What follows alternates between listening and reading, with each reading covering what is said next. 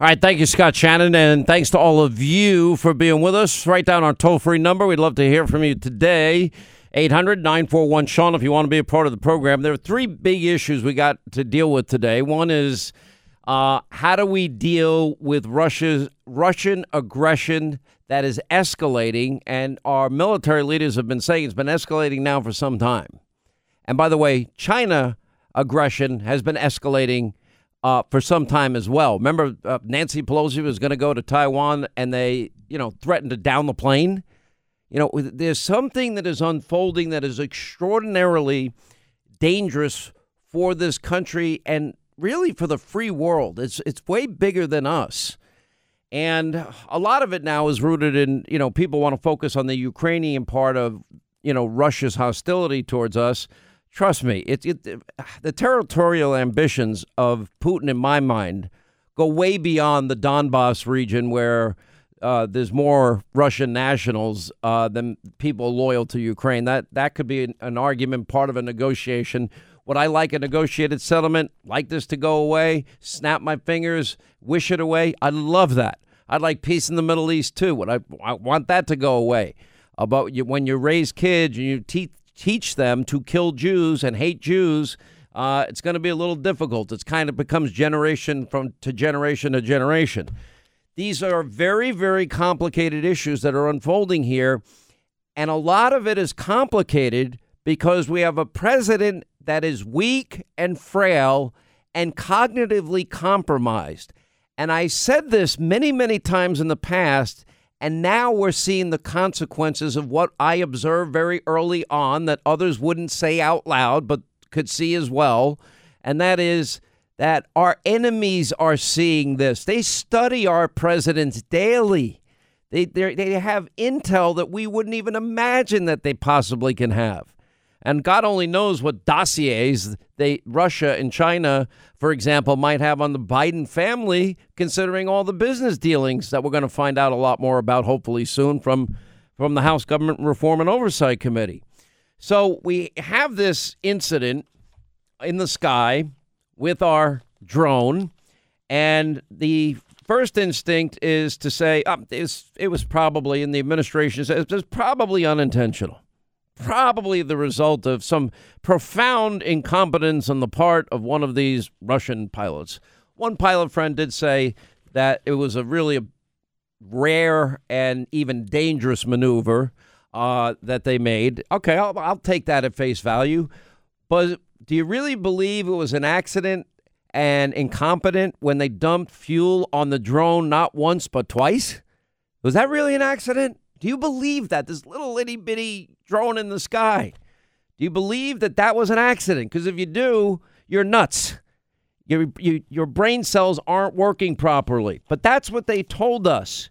They finally now have released the video, and we'll show you on Hannity tonight, of the moment when the Russian fighter jet collided with the drone. It just clipped it.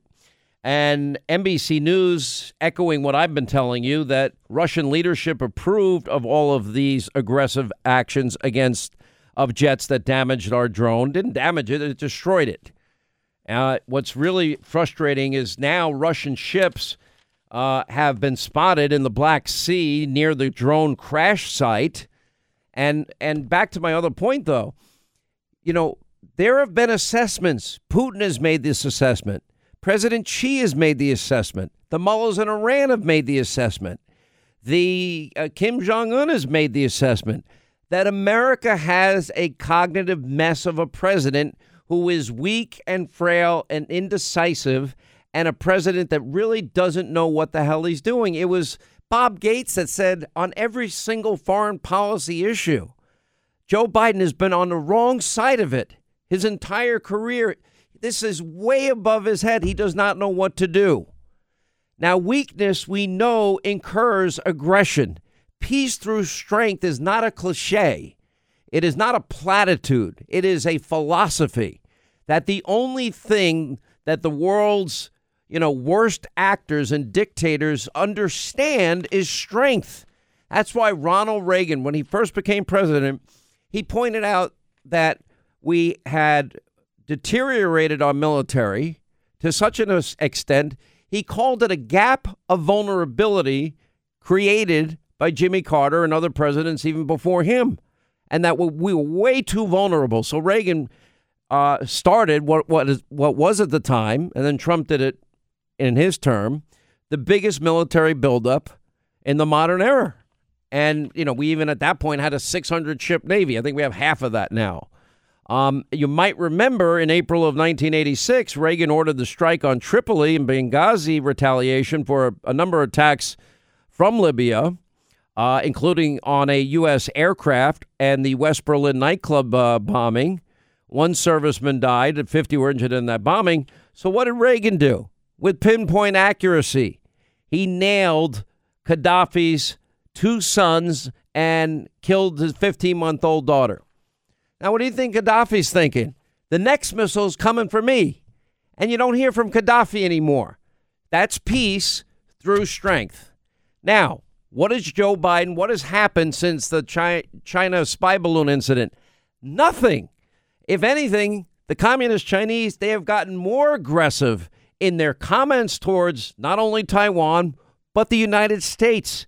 We're getting lectures today from Russia all over the place that the United States better back off.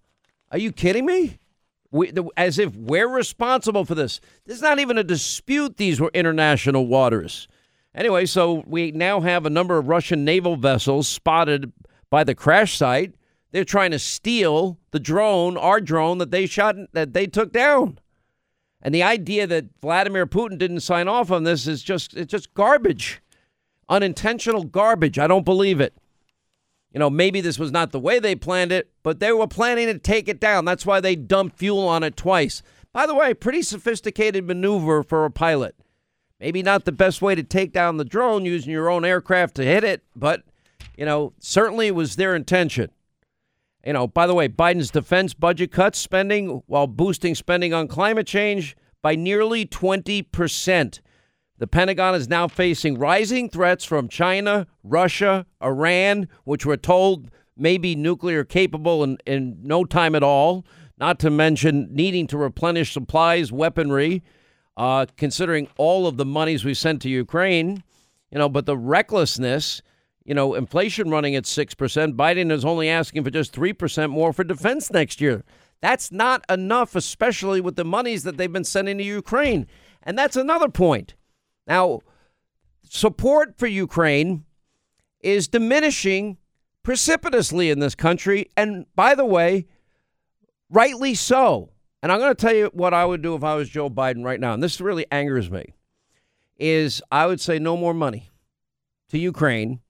And I would send, an email, have somebody communicate. Joe Biden probably he's not capable of calling that many people in Europe and telling them what their responsibility is. And every country in Europe needs to be given a number, a financial number.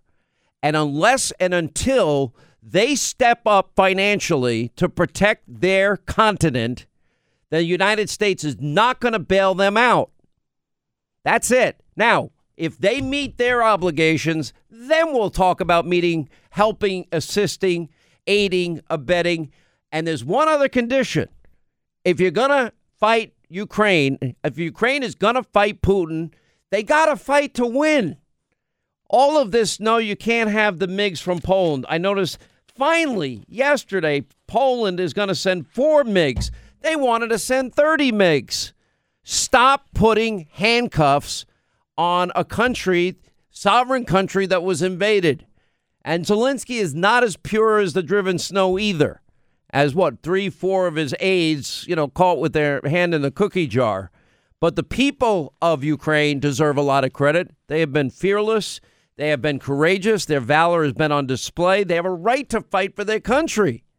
Now, in the end, probably a negotiated settlement would be ideal, but I don't see Putin sitting at the table. Anytime they've discussed it, Putin says, all right, well, we'll have some talks.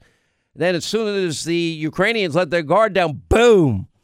More apartment buildings, more infrastructure, more neighborhoods are just blown up into smithereens. It's been indiscriminate bombing left, right, sideways, and everywhere else. I mean, it's unbelievable. It is what you have here with Russia's visit with President Xi now. You have an effort, a combined axis of evil evolving before the entire world. I'm not saying I have all the answers, but I am saying that Europe needs to step up and we should stand down until they do. And then everybody's got to come to an agreement that if you're going to fight the war, win the war. Well, he might use nuclear weapons. Well, he might. You're right. But guess what? Western countries like ours have weapons to match theirs. So that's called mutually assured destruction. We've lived with that our entire lives. So you know what? You can't let that hold you hostage. If you do, you're never going to be able to do anything. It's very, very frustrating. They don't want to admit their mistakes. And where are the military professionals? I mean, all they keep saying is we seek no conflict with Russia. It's like they're begging Putin not to do anything else. And Putin's sitting there laughing. Him and President Xi, you know what they're going to be doing? They're going to be laughing at, mocking, and strategizing how to further weaken the United States of America. This is what a weak president brings to the country. And it's not good for anybody. None of this is good for anybody. And, you know, some people that say it has everything to do with Ukraine and just let Putin take Ukraine. Okay, well, take Ukraine. Do you think he wants any parts of Poland? Huh? What about to the north? You think he wants any parts of, basically, there's already a line. Belarus is basically half Russian already. You want him to have Belarus too? You know, where's it going to stop? Do you think his territorial ambition stops at the Ukrainian border? Okay, that's maybe a good theory, but maybe you're wrong. Maybe it goes further than that. Again, these are not easy, simple issues. What is simple, the simple part is you need a strong president, you need a strong leader, you need someone decisive, you need someone engaged. Right now, all of our best and brightest military people, retired and other, need to be sitting in the Situation Room and coming up with a plan, because now they're telling us, you know, this Russian aggression has been going on for some time. They just haven't been telling us about it. We've watched and witnessed Chinese aggression, and that's been escalating, and they're not doing anything about it. But we better get our arms, wrap our minds, and get the best and brightest we have militarily around this, or this thing is going to spiral out of control in ways we can't predict today. And it's all rooted in the fact, and our hands are tied in the fact that we have a frail, weak, cognitive mess of a president. I know, that other guy, he put out mean tweets, and he says bad things about the media. It was so awful. I'll take that guy. They feared him. They were afraid of him. They weren't sending spy balloons into the U.S. under Trump. They weren't shooting down drones under Trump. And when Iran attacked our bases in Syria and our men in Syria, they took out Soleimani. And then they wiped out the caliphate. And that's how you should fight a war. If you fight it to win it. The caliphate grew under Biden, Obama, and it got destroyed under Trump. And now the caliphate's on the move again. Shocking. It's so frustrating. By the way, I'll tell you what's even more frustrating. Janet Yellen today. Oh, my gosh. You know, Trump warned she shouldn't be, involved in anything as it relates to money. And he was right. We have that cut. We'll play it for you.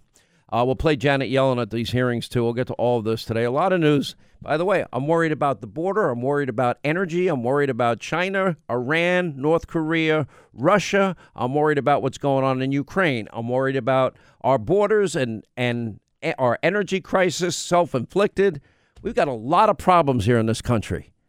These are very, very volatile, unpredictable times we're living in.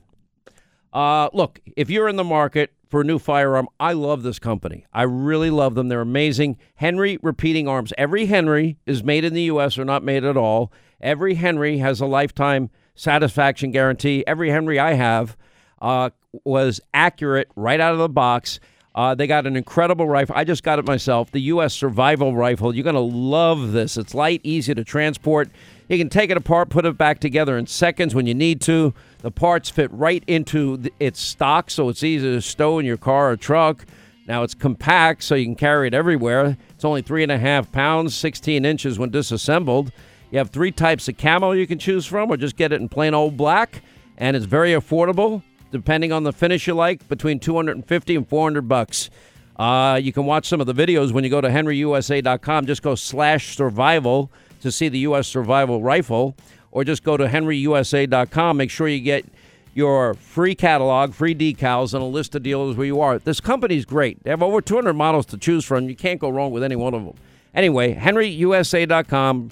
Get your free catalog, free decals, list of dealers where you are.